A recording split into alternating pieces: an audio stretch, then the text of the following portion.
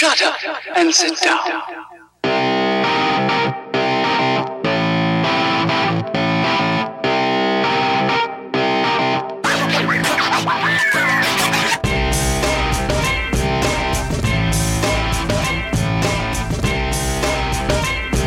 Welcome back to another episode of the Limited Upside podcast. Mike has been taking the reins lately, leading these autonomous ventures into conversations with the various sports writers around the country without me. Mike, I'm back to lead this podcast because I want to get your opinion on some things. I want to talk about everything that happened in the last 3 days, some draft lottery, the Western Conference Finals, the Eastern Conference, whatever we're going to call that. I guess it's the finals, but Toronto's involved in it. And because you've been doing this, leading the podcast so much, I want to get your first thoughts. I want to start with the West. I know that you've been following this real closely. I want to thank. Wait, are you saying I did a good job?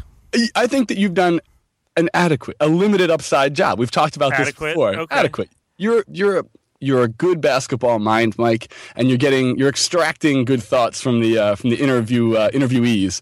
That sounds like I'm doing a great job. Obviously, why is it just adequate? You need to have Big Papa here. You need to have the host of the show because you're the brains. This is you're the one getting interviewed each week, so we can learn from Mike Prada's brain.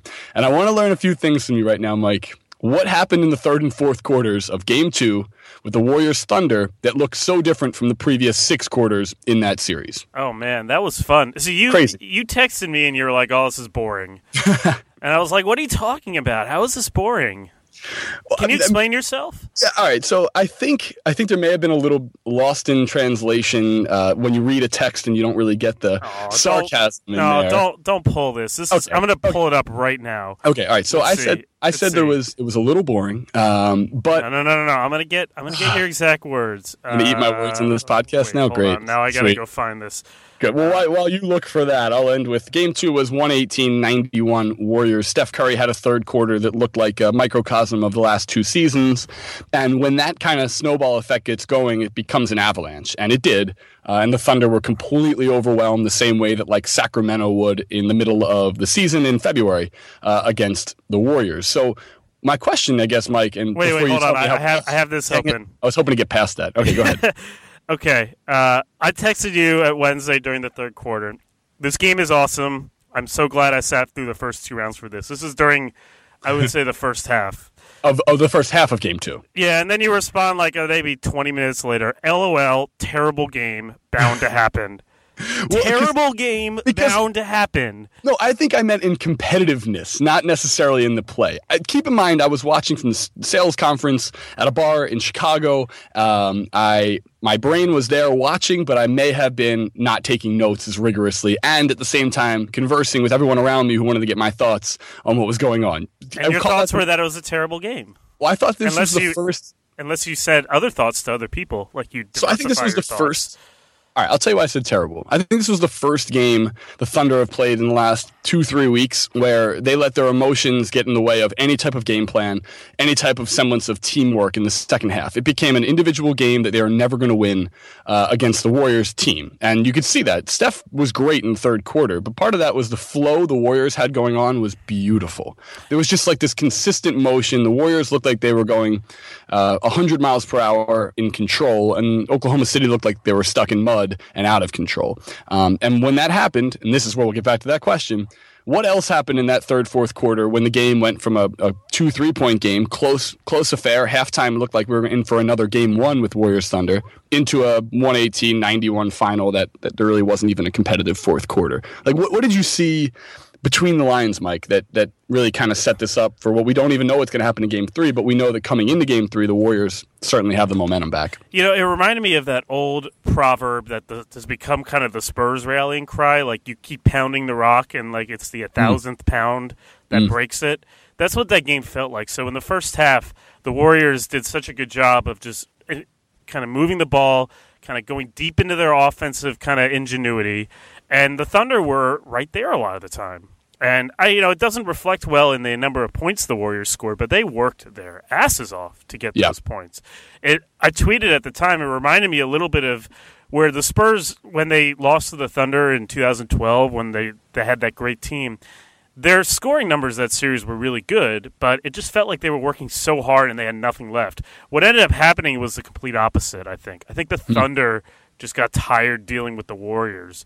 And I think the end of the first half run was a big key. And then that carried over, and suddenly all those rotations that the Thunder were making, they just, when you get tired, your brain turns off. And, Steph Curry had that great explosion, but he's wide open on a lot of those shots. He was. Certainly the first one, he's wide open. And then they worked a little bit harder, and the Thunder got, I think, tired. And I think that led to some lazy switches, that led to some being behind the play, and all of that. It's so hard to guard the Warriors. Yeah, it is. They just make you move so much. And the Thunder have this great athleticism, but nevertheless, Adams and Ibaka are guarding the perimeter. That's not something they're used to doing. Adams worked so hard in that game. Yeah, he really did. From the first, literally the first offensive or defensive series of the game, I remember pretty vividly, a corner switch where he had Steph in the corner alone. And Steph always does the same thing. He, puts an initial just quick hesitation dribble and then stops sort of just to kind of eye up how much the big man is going to come out and actually try to defend him. They went right by him. But you're right. Adams was playing, and this is to the Warriors' credit. They can do this. They're the only team in the NBA, maybe the Cavs a little bit, we'll talk about them later, who can basically get your center to come play at the three-point line whenever they want. Yeah, and the other thing that I think is noteworthy about what the Warriors did is the Thunder are switching all these plays, right, just to try to keep up with all the Warriors' movement. And that's a very sound strategy. You kind of have to. And they certainly have the size to bother them when they do. But what the Warriors do is, so they spot Ibaka switched onto Curry. And I think most teams, what they would do is they would just throw the ball to Curry, clear out, and just say, okay, Steph, you got a big guy on you, go to work. Take him off the dribble. You're the guard. He's the big man. He's not supposed to be able to guard you. Right. And I think there's there's a really good piece about this 4 or 5 years ago. I forget what site it was. It basically looked at all these situations and found that, it's actually not a great shot when you just kind of go one-on-one because the big guy can back up. He can take space.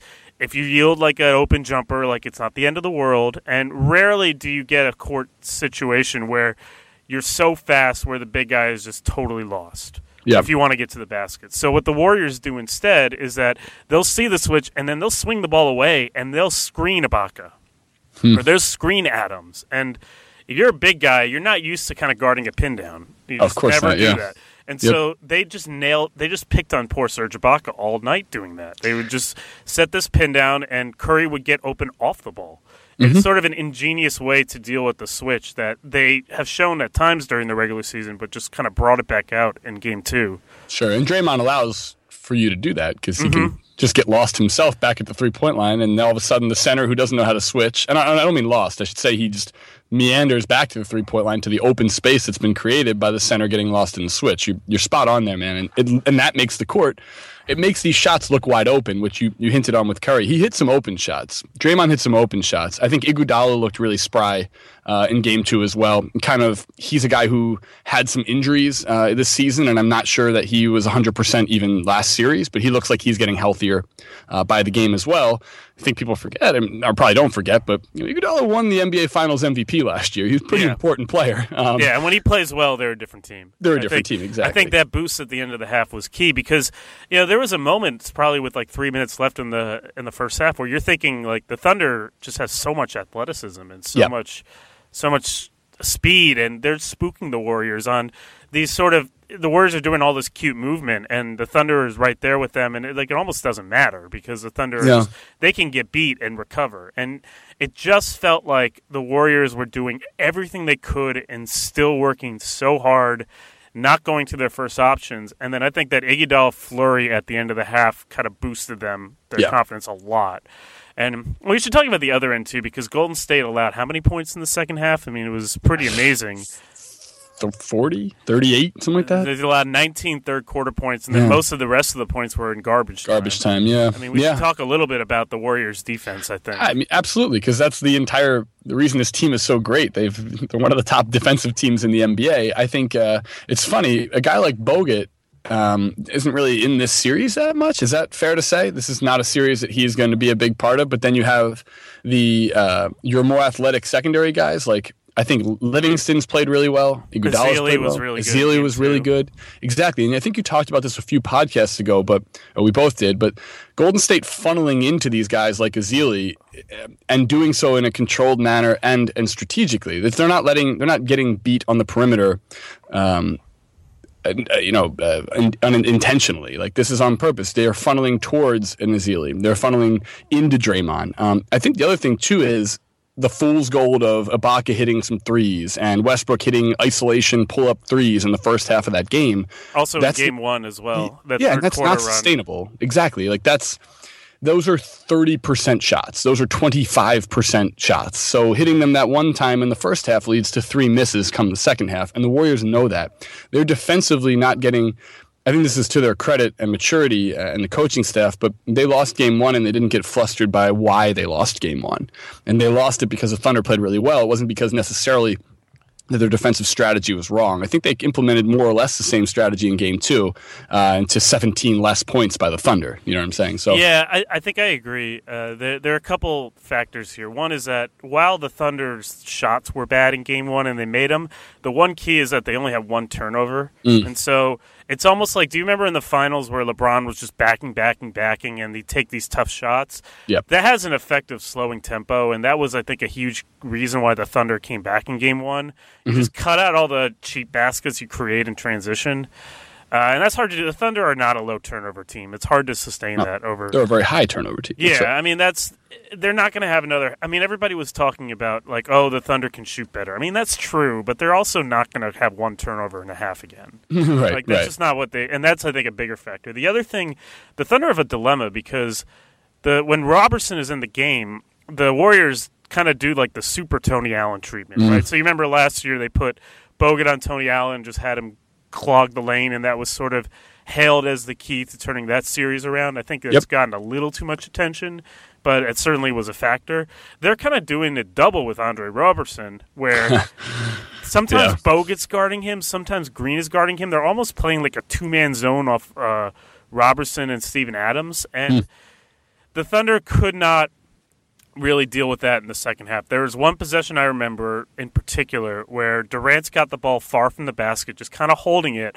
Draymond Green is standing on the strong side elbow because he's just not guarding Robertson. And Durant is 3 guys in front of him. He has no idea what to do. And after a long time, he lofts this really tough pass to Robertson that gets picked off and turned into a bucket on the other end. They have a dilemma there. Yeah. Because I think there are ways they can solve it. But, I mean, one of the real problems there for the Thunder is that they don't – who are they going to play other than Robertson? You know, you can start Dion Waiters. It's fine. But, you know, Robinson's going to have to play some. He's the best perimeter defender. And look at some of the other options they have. So how do you account for that? And with him in the game, it's just so easy to load up on the star players, and that leads to turnovers and bad shots and great defense. But they've got to figure out a way to kind of make Robertson more of a threat. I don't really know. I have some ideas. I'm curious what you think. Yeah. I mean, I think we talked about this like really early in the year, that the idea of trying to beat Golden State by doing what they do is going to lead to losing. Golden State's going to do what Golden State does better than you do. So part of what Oklahoma City does that got him here and past the Spurs, Roberson was a huge part of that. Bringing Waiters off the bench was a huge part of that. And so I think they feed directly into a Golden State once if they're going to already take away their best perimeter defender, kind of bury him as a 6th, 7th man on the bench. Right. But and they also have no choice. I mean, they don't have, as I say, the whole no choice. That's 22 is they don't have a choice, especially against a team who's going to spread the perimeter, play pick and roll game with Draymond and 2 of the best shooters ever. You need a Roberson out there for length, for help defense. But you nailed it on the head. He is a Tony Allen super light offensively, and that is saying something. Yeah. And when you're playing 4 against 5 offensively, that's going to be an issue. I don't think starting Waiters is the right move. I think Waiters' mentality right now is coming off the bench. I think if you were to change that, you might be opening up Pandora's box with him. You like what you're getting from him right now. I think you should sit with that. Although I will say he's being minimized in this series just because what helped him so much in the Spurs series, he was more athletic. You saying Dion Waiters or Robertson? Waiters, sorry. Yeah, Waiters. I apologize. Yeah, Waiters was the more athletic guy coming off the bench in that series against, even a Ginobili who's older, or a Danny Green who's not as physical, or whatever you may call it. Like Waiters had opportunities to win matchups against the Spurs, and he's getting put in much more disadvantageous matchups against Golden State, but also because Golden State's second unit's guards are incredible. He's coming into matchups that are favorable for Livingston, for Iguodala, for Barbosa, you name it. Like, it's not like Waiters is coming in to be the offensive. He's got to come in to try to keep the ship a sail. And with Roberson out there in the starting unit, it's not just Bogut, man, but like Curry can be a little bit more playing the passing lanes, and he's very good at kind of sneaking into passing lanes in the help defense. Clay has been playing, I thought, really, really good man-to-man defense, just straight up. I think he's one of the more underrated just one-on-one defenders in the NBA. I agree. And he's been really good in this series specifically. But I think part of the whole thing that we haven't even touched on yet is one of these teams is a historically great team who might now, because of some injuries and later in the actual regular season and then Steph's injury in the playoffs, might actually be getting healthy right now. 3 games into the Western Conference Finals. This should be, I'm going to ask you, Mike, is this to be expected? Like, I don't feel like... I mean, Golden State's a better team. Yeah, but I agree, but I mean... I want to go back. Yeah, I kind of want to think about this Roberson issue just a little bit more. But I agree. The Warriors are a better team in the regular season. But look, the Thunder got the split. They have, if they win all their home games, they win the series. I don't think they will, but I think I don't want to overreact too much to Game 2. I mean, the Warriors played probably a game in Game 2. I don't know if they're going to reach that level again. The Thunder, the dilemma the Thunder have. I mean, Waiters is their best guy at that spot. When they have, he's the guy who's going to get most of the minutes regardless. I mean, that's their best lineup. I think we can both agree on that. The problem is that with Roberson in the game, I forget exactly how he pronounces his name, so apologies for switching back and forth. I screwed it up too. With him in the game, that's when the Warriors made the run. I think I agree with you. I wouldn't start Waiters, if only because that means that Roberson is now playing with Enes Kanter, and I mean, I don't quite know where you would put Roberson. Yeah, and I'll say this, though. If you want to exploit Kanter's advantage on the offensive boards, you could send a guy like Roberson there to miss a ton of shots. By the way, are you surprised? I saw this stat somewhere. The Thunder are only rebounding 20% of their misses this series, which is, I mean, if that continues, that's a real problem for them. I think it's an easy. They're taking more outside shots in this series, and that's part of it. I think that's a big part of it too. I mean, a lot of people, offensive rebounds just in general are a little random. I mean, the ball just kind of caroms wherever. But if you collapse the defense and you kind of are shooting a lot inside, you can sort of predict a little better where the ball runs off the rim. If you're shooting long shots, I agree. I also think the Warriors are doing a great job gang rebounding. Yeah, they are. But like when you have Adams, Ibaka, and a Kanter rotating in against I'm not going to say undersized Spurs front line, but definitely under athletic. You're dealing with, you could tap the ball around, you can make the court smaller, and then you're just increasing your chances of grabbing the ball in a smaller space. But I think one of the things that is definitely apparent in this series is Golden State's going to keep more or less a plus rebounder underneath, or at least someone to hold Adams in Bogut's case. And when Ezeli comes in, he's really athletic. And I had no idea, to be honest, prior to this season. Not that I had no idea. I should say I didn't think Ezeli was this important, and now he certainly is. I mean, he's a key part of this team. He'll be even more important if we get to the NBA Finals. And he's going to have to be in there against Cleveland, where his athleticism will be even more, Yeah, it'll be interesting to see that. I mean, I wonder if he'll be less important because the Cavs spread the floor. We'll talk about that in a little bit. Okay. Real quick, though. With Roberson, so we agree that he has to stay started. So how do you avoid the problem that resulted in Game 2? Yeah. I think one way is, so they would do this. They did this a couple times in Game 2. And I think you're going to see this again, is that they would try to use him as a ball screener, and with the idea that, okay, the help defender's not really there. So if we kind of sneak him in there and catch him, it'll be like a clean screen, and nobody will be there. It's almost like, do you know, like when teams will have a guard set like a screen on the screener and sort of give the screener a head start? Yeah. So it's almost like they create that advantage. So if I'm Oklahoma City, what I want to do more of is swing the ball to one side, quickly string it back to Durant or Westbrook, and then have Robertson kind of running in the screen and try to catch the Warriors scrambling that way. I think that's one way they can do something there. I think I would look to see that a little bit more. You saw that a little bit in Game 2. I think you're going to see more of that in Game 3. But if you're Oklahoma City, what else do you need to do to win Games 3 and 4? Well, I was going to say, what about Robertson more? One of the things that Clay does so well, he's the best or second best shooter in the NBA, but he's one of the best cutters as well.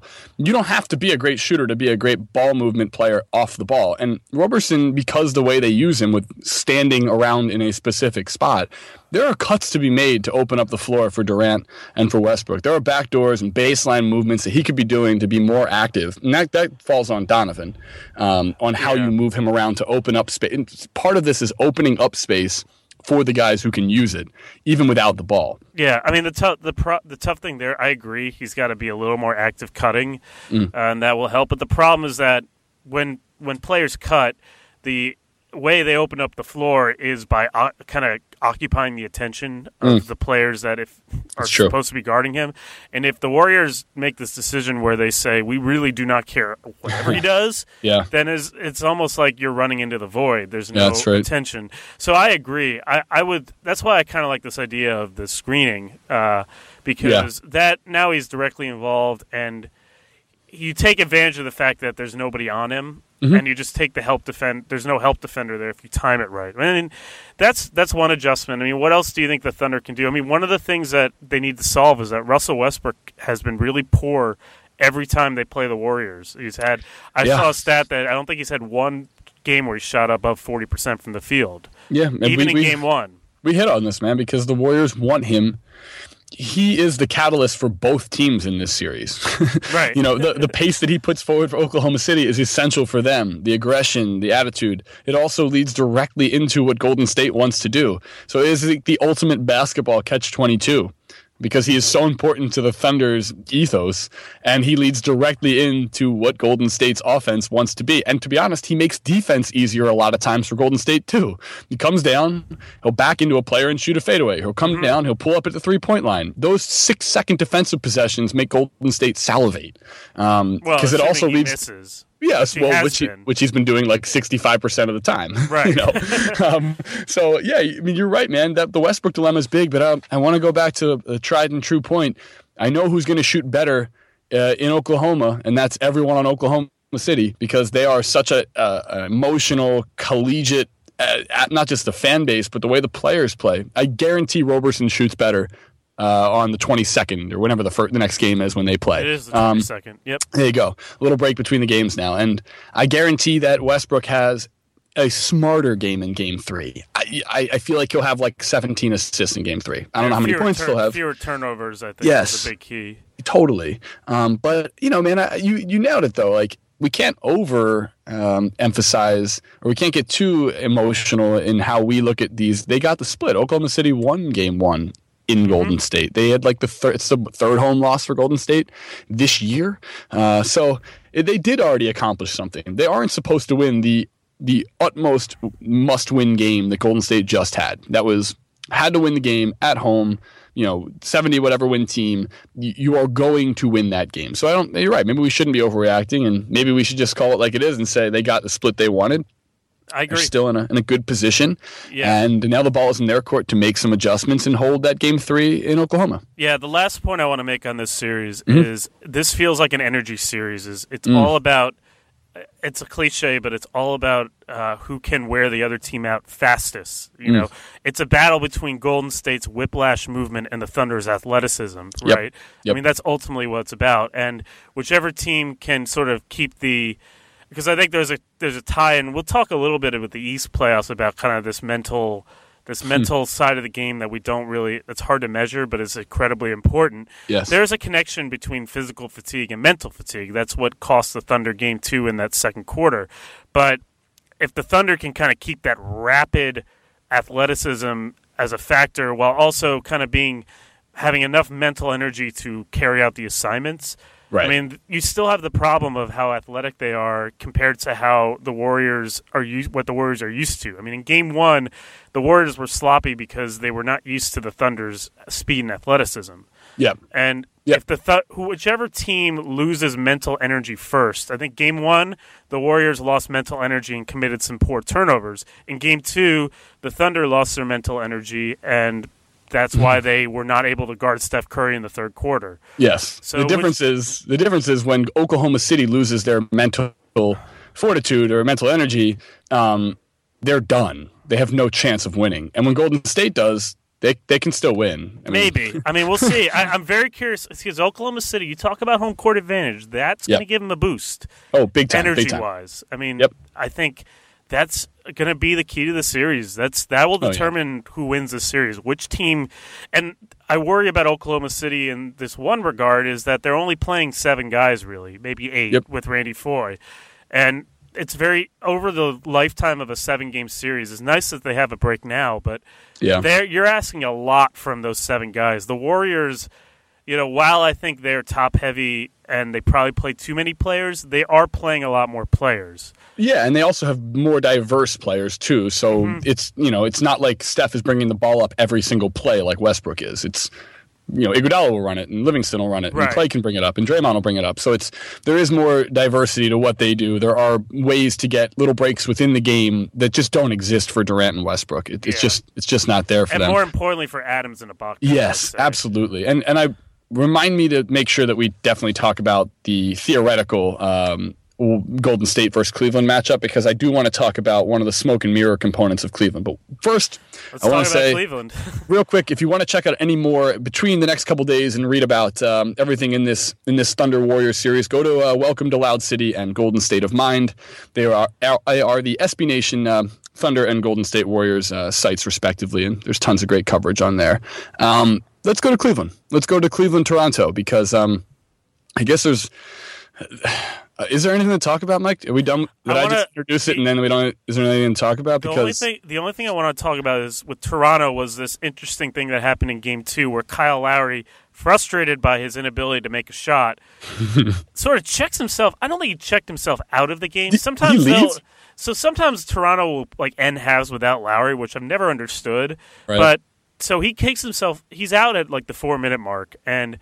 He goes back in the locker room and is blows off steam, and he admitted this. And in that stretch, the game went from a tight game into a double-digit game. Yep. And all right, on the one hand, I sympathize with Lowry in this respect. The brain plays tricks on you sometimes. There's sure. This is something we don't understand and we don't really account for because we don't understand. But someone's mental state, I mean, this is sort of being looked at as a flaw of Lowry's, that he let the moment bother him. I'm a little uncomfortable with that level of analysis just because the brain does strange things to you. It's not something you can just control a lot of the time. Oh, for sure. And it's something we don't understand. And so to some degree I feel bad for him, but on the other hand, I mean, that was the game right there. And he's their best player, and he's out blowing off steam. I mean, I don't see that very often. And it wasn't he was shooting poorly, but the nice thing about Lowry is that he still helps his team. Yeah. That would not happen with another, with another And we talked player. about this just before the pod, man, but there isn't a single player who is more of the measuring stick for his team and left in the playoffs. And that, I think, should say a lot given the amount of superstar talent that's left. But when Lowry's been bad, Toronto hasn't been competitive in a game against Indiana, in any games against Miami, or any games against Cleveland thus far. And when he's good, they can win. It's almost as simple as Toronto is a bad team compared to the other playoff teams left. I mean, obviously they are. They probably are, even with Lowry playing well. Right. As the weird, with 3 kind of iconic teams, or at least for today's game, iconic teams. And then Toronto is sort of this the redheaded stepchild, if you will. It's so important that Lowry plays with confidence, especially in the matchup with Kyrie, who is gaining confidence by the minute. Mm-hmm. You can kind of just see the scales tipping very much right in front of your face. I was so blown away that he left the court last night too, man, because he wasn't dehydrated, I don't think, or any of that. No, it wasn't he was cramping. He admitted. Literally, it was just blow off steam. And so I see that, and I think if you're Toronto and my leader, of the team, and he is the leader of the team. Oh yeah, 100%. Isn't emotionally there enough to be strong on the bench with us in what was a close game. But I agree also with what you said about. It blows my mind that he's not playing the last couple minutes of the first half. They're like the most important. You got to consolidate the half. Yeah, I don't know why they've done that all year. Yeah. All right, so Go ahead. I'm just a little uncomfortable with like just bashing Lowry for this. Like clearly that was the reason, that was a big problem for Toronto, and that was where the game went awry.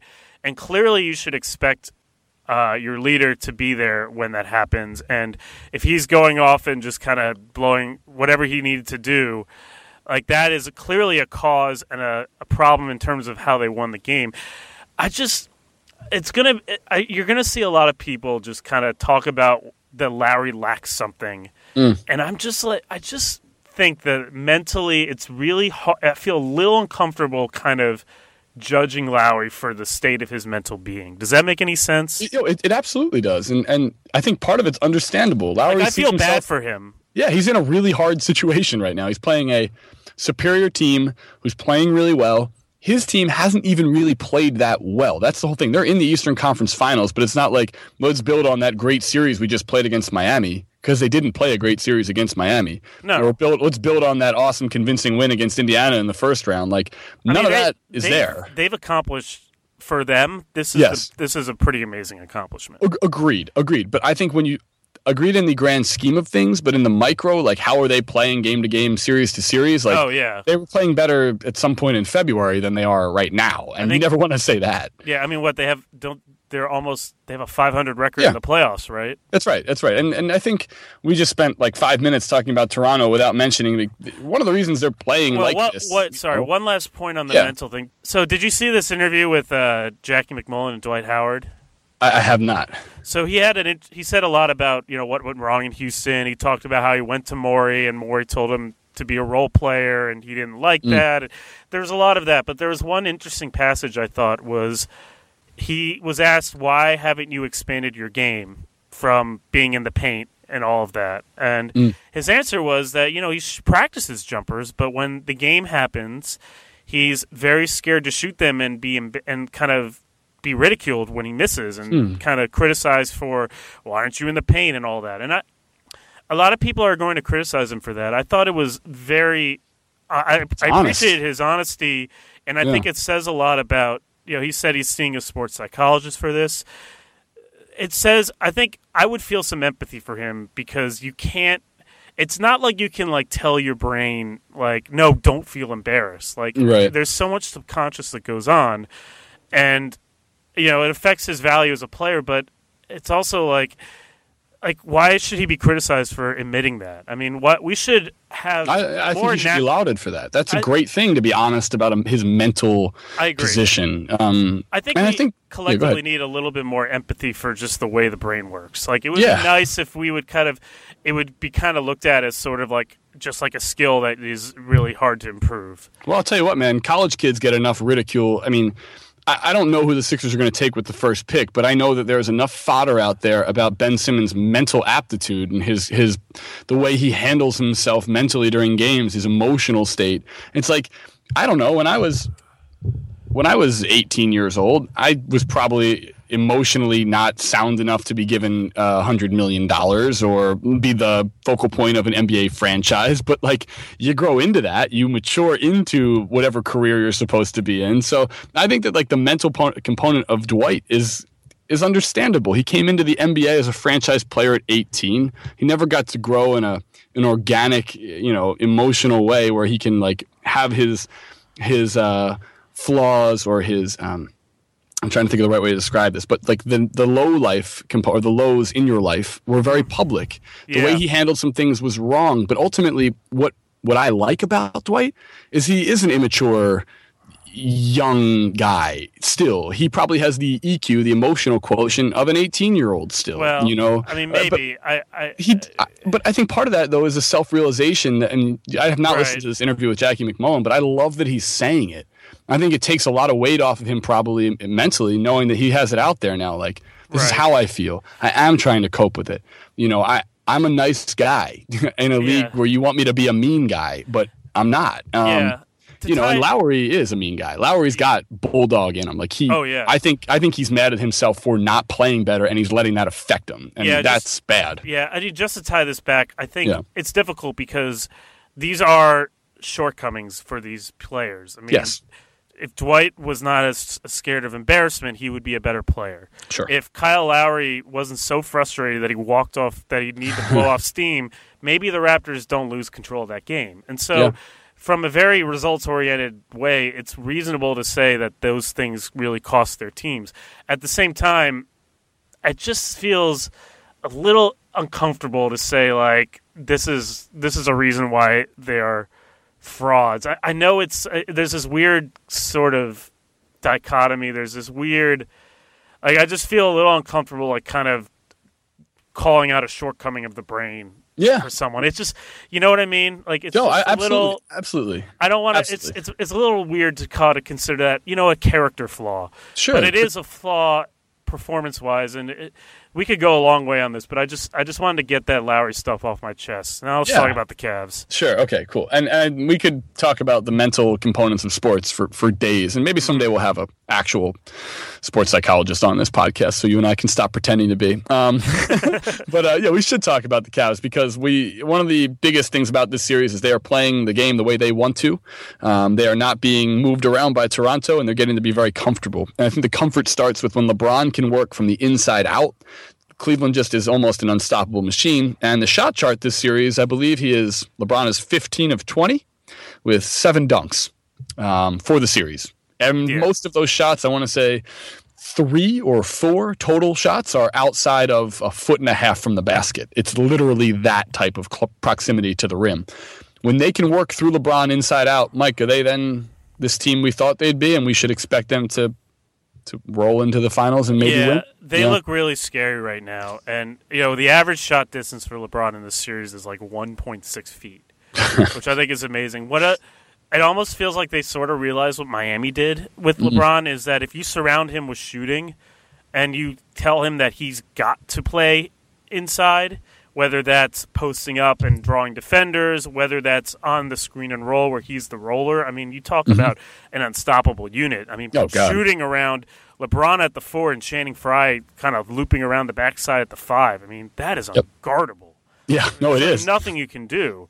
And so it takes LeBron some time to go to that. I think it's interesting that he has now. I mean, when you combine all that and you combine that Kyrie Irving goes on those like 8-point flurries that there's nothing you can do about, which I think was a huge key last night. You combine it with the way Kevin Love is playing, where he's getting some touches inside, he's feeling involved, he's playing off LeBron, and he's also playing, I would say, pretty good defense right now. Yeah. I mean, he is. And the way they just kind of pop and move the ball now is just beautiful. Now, it is. We'll see if that holds up against the West in the West, but what I love is, like, so you see these plays where if it stops for a second, Iman Shumpert or Richard Jefferson will just kind of make a move. It will be a quick move, and it just kind of keeps the pop going. And I haven't seen that from Cleveland yet. I think some of that is sort of some lineup changes they made, and some of that is that LeBron has been challenged and has responded, and some of that is LeBron just pacing himself without anyone telling him to pace himself. Right.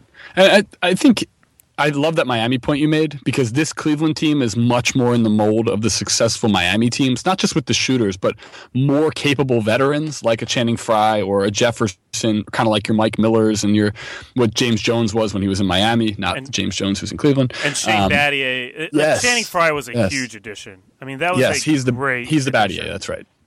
That was a tremendous move by the Cavs, by David Griffin, by Dan Gilbert to be willing to pay his salary. I mean, he's been tremendous, and everybody just seems to be in a great harmony. I don't know how you guard them. I mean, they make you pick your poison with shooting and with quick ball movement, and with LeBron just as this unstoppable threat going to the basket. Yeah, I want to like, this is pretty face value, this series. Like, right. I'm not sure there is an answer for Toronto. Cleveland is definitely and definitively a better team. They may lose a game in Toronto, but I doubt it. I know previous to this series, Mike, you had said you thought this kind of your your off the outside the box prediction was this was going to be a tight series or tighter series than people thought. Do you still think that? Well, I did say that was contingent on everybody being healthy, and Valanciunas is not.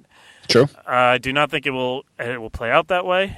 Certainly, and I think it comes down to I thought Lowry would be better, and he has not been. What's instead happening is that Kyrie is kind of toasting him. Yeah, exactly. So and that is sort of what has caused the series to be non-competitive. Agreed. But among other things. So, all right, then that leads me to this question, and I really want to get this answer from you, Mike. I guess we just talked about how Lowry and Love have been so good and playing so well. The reason why, or one of the things that has come up when they play against the Warriors is they get minimized big time by the offensive flow of the Warriors, the matchup situations the Warriors put Love in defensively, put Kyrie in defensively, the amount of work Kyrie has to put in on the defensive end that then leads to a more lackluster offensive game. Is this something where Cleveland has turned an actual page, or are we just looking at matchups that are really, really good for them? And then when they have to play potentially Golden State, Oklahoma City is a little bit different, but a Golden State team, let's say, in the finals, for matchup sake, are we going to then see a different Cleveland team that's going to have to adjust to the Warriors, or have they actually changed that or turned that page and they are a team now who can dictate what the Warriors are going to do? That's a really good question. I've been thinking about this a lot. I think defensively there are still some questions with Cleveland. They have not played any good offenses in their run. Atlanta was a very bad offensive team this year. Toronto is not a fluid offensive team right now. Detroit was an offensively challenged team. You look at, they have not really been tested in that regard, and they're going to be tested no matter who they play in the finals. So, where do you put Kyrie against the Warriors? Where do you put Kyrie against the Thunder? You can hide him on Robertson. But that's a big problem. I don't think. I think the biggest thing that separates Cleveland and the Warriors is that what the Warriors do is a system that where they are perpetually, or they are used to having, if one guy on their the compensatory players, the bench players, the Iguodala, the Livingston, whatever, isn't effective that day, they have another guy to step up. I think Cleveland's ability to succeed is much more dependent on those big three being really good right now, because it feeds into J.R. Smith being open, to Channing Frye getting open looks. And I just don't think that they're going to be able to do that against the Warriors. I think the Warriors will make Kevin Love feel uncomfortable defensively, and that'll make him in turn less confident offensively. I think that Love and Kyrie are still guys who get affected by one half of the court, and let that affect them on the other side of the court. I agree. I do think that if you're Golden State, unless your switching is going to be really on point, I think it will be hard to guard Cleveland.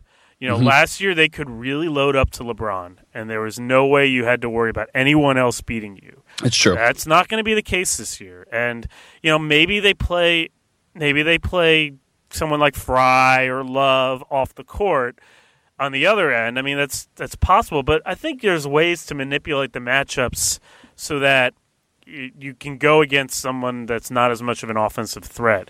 Now, the Warriors may just decide, okay, we don't have to worry about the pounding with anyone but LeBron, so we can play small all the time and we can kind of run them off the floor. That might happen. And we shouldn't discount the possibility that Oklahoma City will be the team, of course. Yeah. I think if that's the case, Cleveland has kind of owned them in the regular season. They played very well, even when they were not in good form. And I think they would be the favorites in that series. Do you think they'll be the favorites regardless?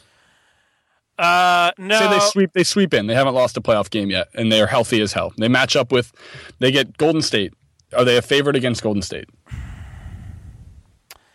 I would say no. Okay. I still don't think so, because Golden State defends very differently than these teams that they've run into. I mean, certainly their ability to space and pass and move. I mean, Golden State, if they're on their day, can kind of negate a lot of that with switching, with cross matching. I mean, just if you think about the matchups, right? Let's say you put Clay on Kyrie, you can hide Steph on someone like JR or Shumpert, right? You can throw your waves at LeBron. I mean, the one thing that might happen, though, is that LeBron might just be too strong for Iguodala this time around. Well, he was really, we kind of forget, LeBron was really good in the finals last year for 3 or 4 of the games. I mean, it wasn't like he had a bad series. He probably could have been the MVP. he had no help at all. Mozgov was playing 35 minutes a game. And that's a totally different team. They're both different teams. The Warriors are a different team this year. Similar personnel as last year, if not the same, really, but they're a different team. I think there is a smoke and mirrors component to the Eastern Conference with Cleveland, but I also think that's not necessarily a bad thing. I think they're a team who needed to have their confidence created through a playoff run like this, where they kind of go undefeated. They prove to themselves that when we play well, we are unbeatable, but the smoke and mirror component is it's the East, and in the East, you're really playing against second-tier competition. I mean, I said this a podcast or two ago, but I think Portland would be in the Eastern Conference Finals right now, and they're not that good. I mean, Portland's a good team. It will in a few years from now will be a much better team, but I think they're just as good, if not better, than Toronto right now. So with that in mind, it's like the smoke and mirror component of getting this far into the playoffs without losing has built this great confidence. So I'm not sure if it's the chicken or the egg here, but I do think it's working for Cleveland. I think that inside, and I'm not in their locker room, but I think the Tyronn Lue thing has completely fastened. They are a cohesive unit. I think that what Lue did in a lot of ways was, I think he went into, I don't know if this is right at all, actually. This is kind of how I perceive the situation. Well, there's reporting on what Lue has done. He's just, this idea that he's held these guys accountable. Yes. He kind of just said he would tell them what he felt. He didn't kind of play favorites. That's sort of the narrative that's come out, whereas David Blatt was sort of afraid to challenge some of these guys. Totally. At the same time, I don't know if anyone really gave David Blatt enough of a shot. Yeah, I don't want to talk about Blatt's lack of opportunity here, because I do think that he was, unfairly released, or if you will. But I think with Lue, he has this the guy walks into prison and punches the biggest guy in the face thing going on, which is like he walked into the head coaching spot and told LeBron, my goal is to make sure that Kevin Love gets comfortable with this team. My goal is to make sure that Kyrie Irving takes the next step as a player. And then you, because you're so freaking good already, you need to make sure that happens too. This is partially your responsibility, but also knowing that because the focal point here is going to be to make sure these guys get lifted so that they're on the same level as you, so that eventually as a team we can take that next step. I think that's what Lue has done. I agree, although I would characterize it more as LeBron is this intimidating character that really was always open to someone challenging him, but nobody ever did. That's right. He was just waiting for someone to do that, and I think the other players need to see it. I don't want to paint it as a matter of LeBron was just kind of unwilling. Yeah.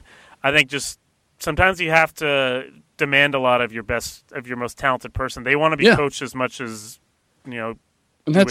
as you want to coach them. It's just that it casts a shadow. The one thing that I think is very different that could be a great element in a finals series, whoever Cleveland plays, is this idea of LeBron at the basket. LeBron as the screen, as a roller in a screen. LeBron not really handling the ball at the top of the key the same way. Yeah, that's potentially very powerful. LeBron can overwhelm Iguodala this year if he's with more space. That if Golden State would have to play green on LeBron, I think that affects the rest of their defense. That I think is Cleveland's best shot. All right. Well, I'm looking forward to hopefully getting these matchups to play out in real life. Like we mentioned before, tremendous Final Four. Sorry, Toronto. Assuming that Cleveland gets either one of these matchups in the finals, you've got storylines for days, incredible matchups, legacies, potential partnerships being broken up, historical teams being made, Cleveland maybe getting a first title. We could go on for days and days with the narratives that are going to be in place, but they're all awesome. The level of play should be through the roof, just given the amount of incredible world talent on the floor. I mean, top flight, guys in their prime who might be generational players. Everything you want is going to be in these series.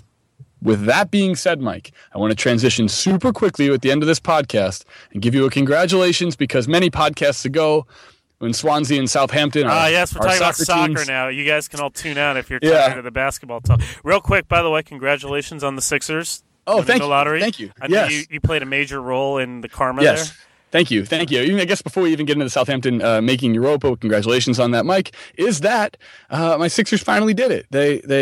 You had a great podcast the other day where you had a Lakers guy and a Sixers guy from our respective sites come on, and I thought it was interesting, the range of emotions there. I guess they're both happy. It's the end of net result. It worked out well for both of them.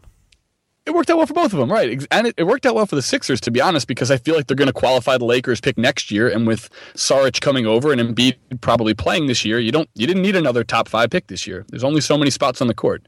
You can only have so many 22-year-olds on your basketball team. Yeah. I mean, that's true. But I was happy, man. I was at a bar in Chicago with for a sales conference with Vox, and it's next to a Celtics fan, so it felt great to beat them in something, even though it's just the rights to pick a 19-year-old. It's actually nothing real and concrete. Wait, but can you unleash your Celtics rant that you told me? Oh yeah, there? okay. I want to hear this.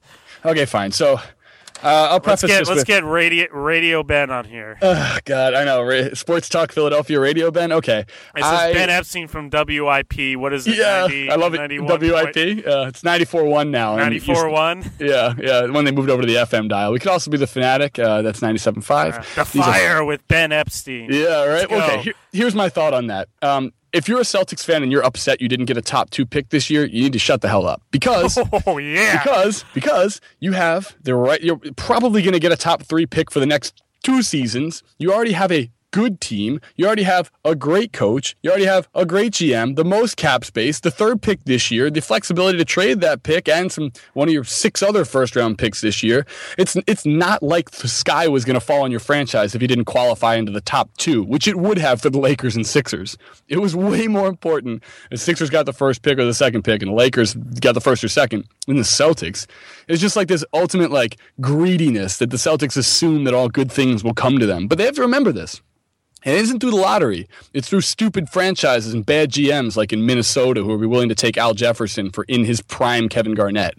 That's how the Celtics get good, by tricking dumb teams, not by winning the lottery. Everyone knows that.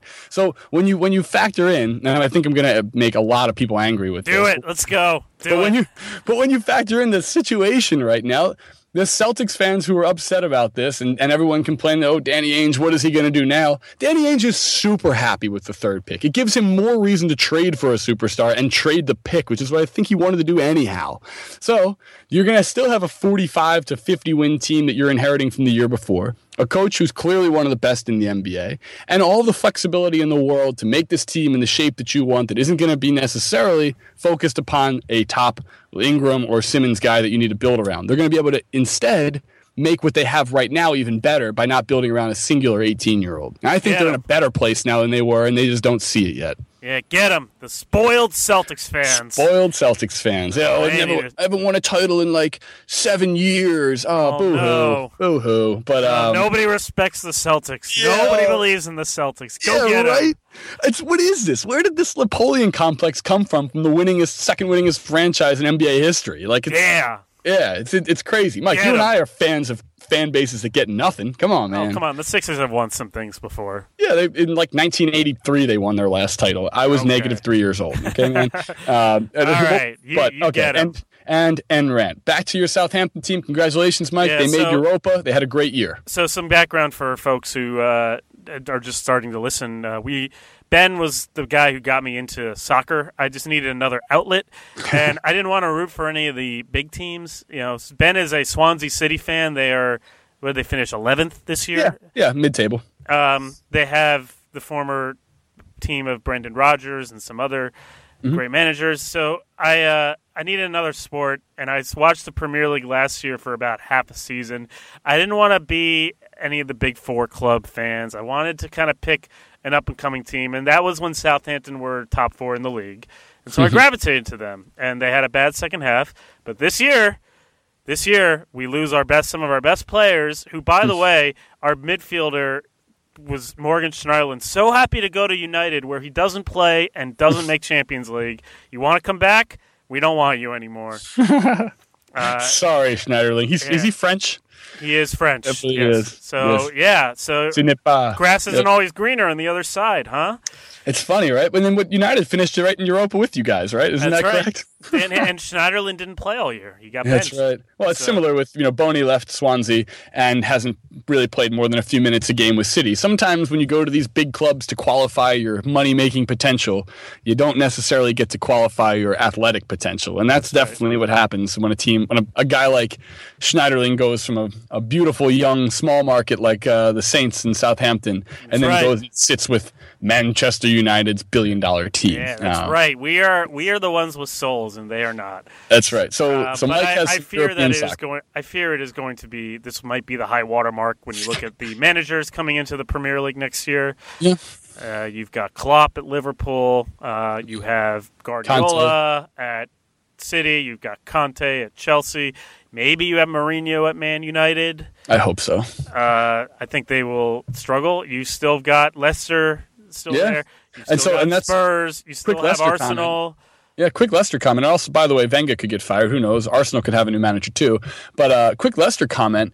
If you're a Saints fan or a Swansea fan, you got to love the fact that Leicester won. It makes you feel like you're not just in this to be a mid-table team. And then secondly, if you're Leicester, you're looking at these other teams like, who on Southampton could we get to come play for us? Who on Swansea? And I know that one of the major targets this offseason for Leicester is to pair Gylfi Sigurdsson, my favorite player on Swansea, the Icelandic international, who's about to have a great Euro Cup, I'm sure, and his price tag will go up.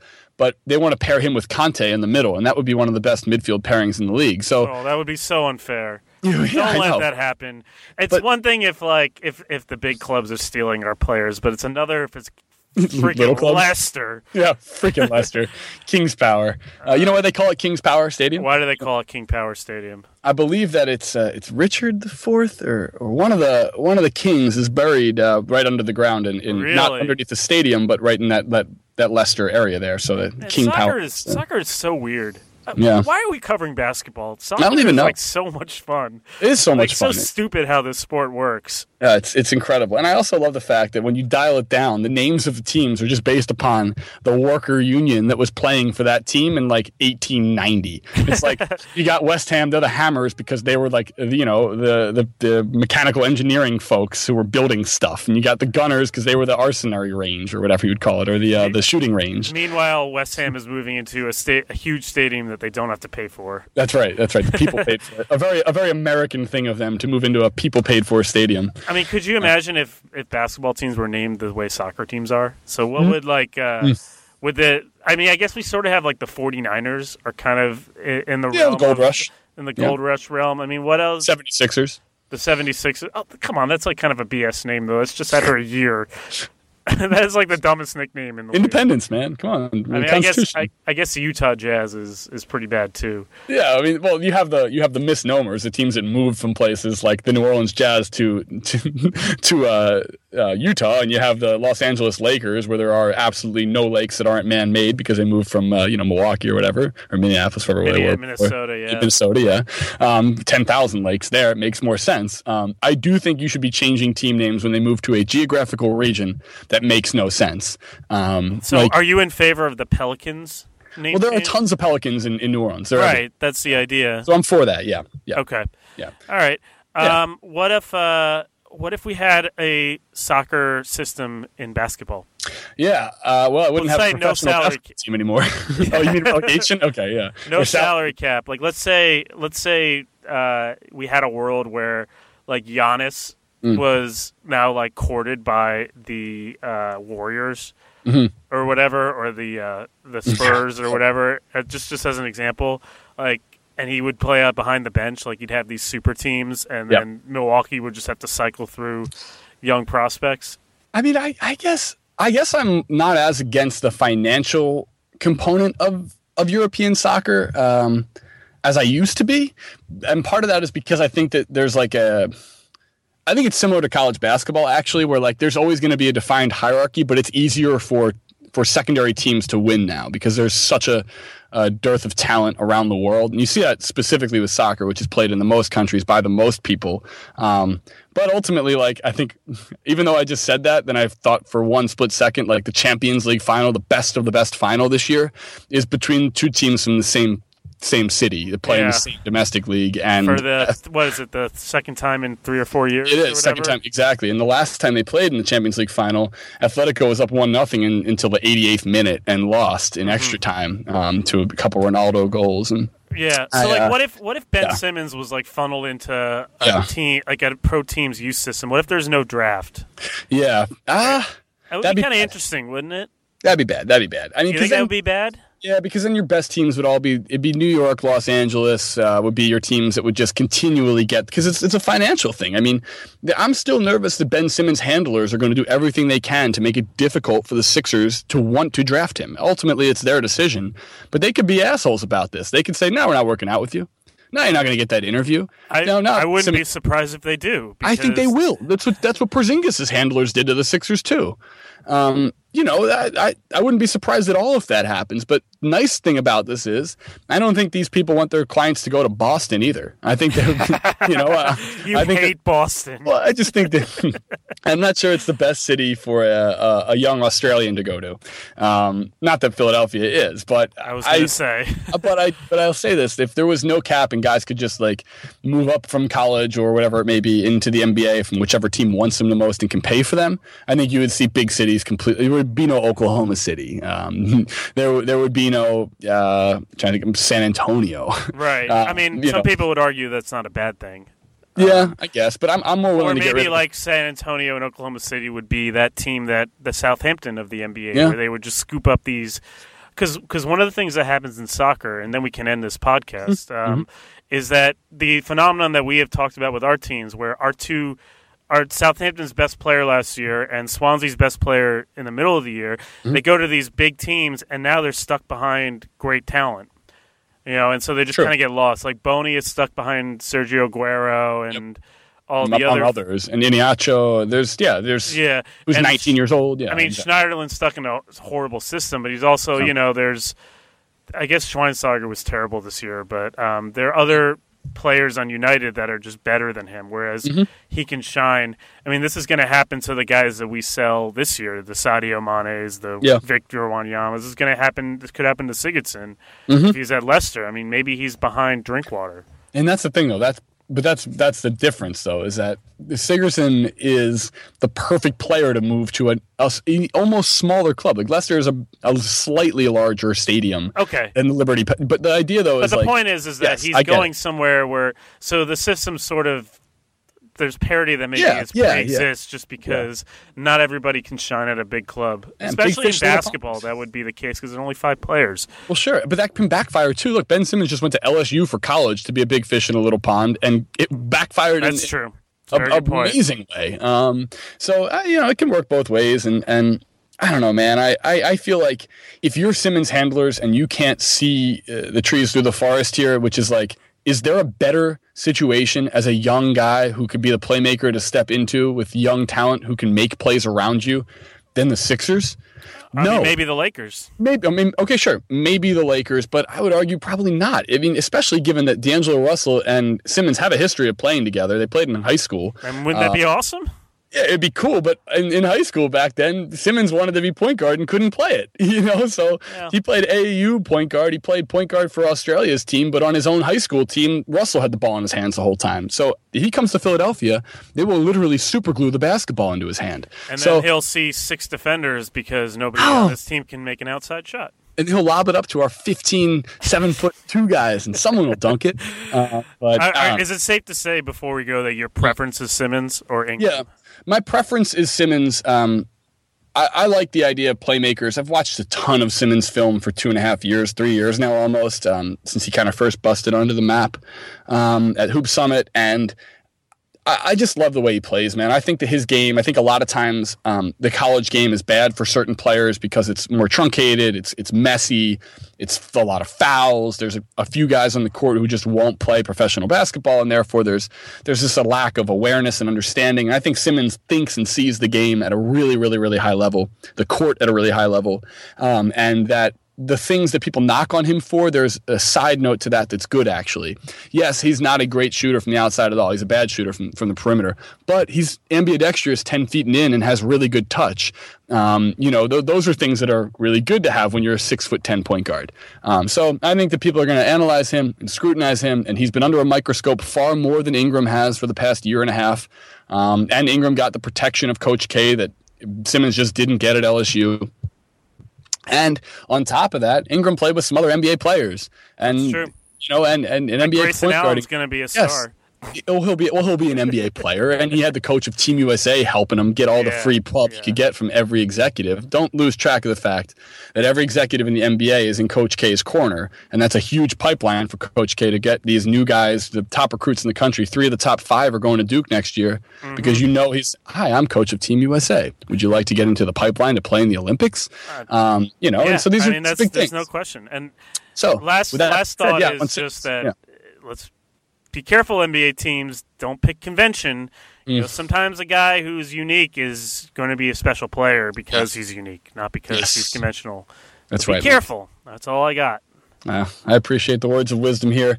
This was a long podcast, but a good one. We hadn't really been able to just you and I pod in a while, Mike. So really, I had a good time. And I think moving forward, we'll continue to kind of do these. I'd love to get a little more into the culture. I'd love to get a little more into the world of the rest of sports. As this summer goes on, we're going to keep potting, and there's going to be things like Euro Cup and Copa America. So if you don't like soccer, sorry. And if you do, come on and listen to us. But with that being said, basketball, we've also got the Summer League coming up, which I'll be out for. Hopefully we can do some stuff there. We got the draft. Free agency is going to be lit this year. And I'm not sure if I'm allowed to say that word, but I just did. It is. It's going to be nuts. Fire emojis everywhere, man. But it's going to be a fun time. Obviously, before all that happens, we have plenty of great playoff basketball to keep covering here on Limited Upside. You can find us on iTunes, on SoundCloud, on Stitcher. Is Limited Upside Podcast. Subscribe to us, rate us, review us, please. It helps us move up in those sports podcast rankings, so you can find us more easily. And then on top of that, I would like for you to please find us on Twitter, Limited_Upside. That's at Limited_Upside, at Mike Prada SBN, at EpiBen right here. Keep listening to us. Subscribe, rate, review, all the good things. Until next time, Limited Upside Podcast.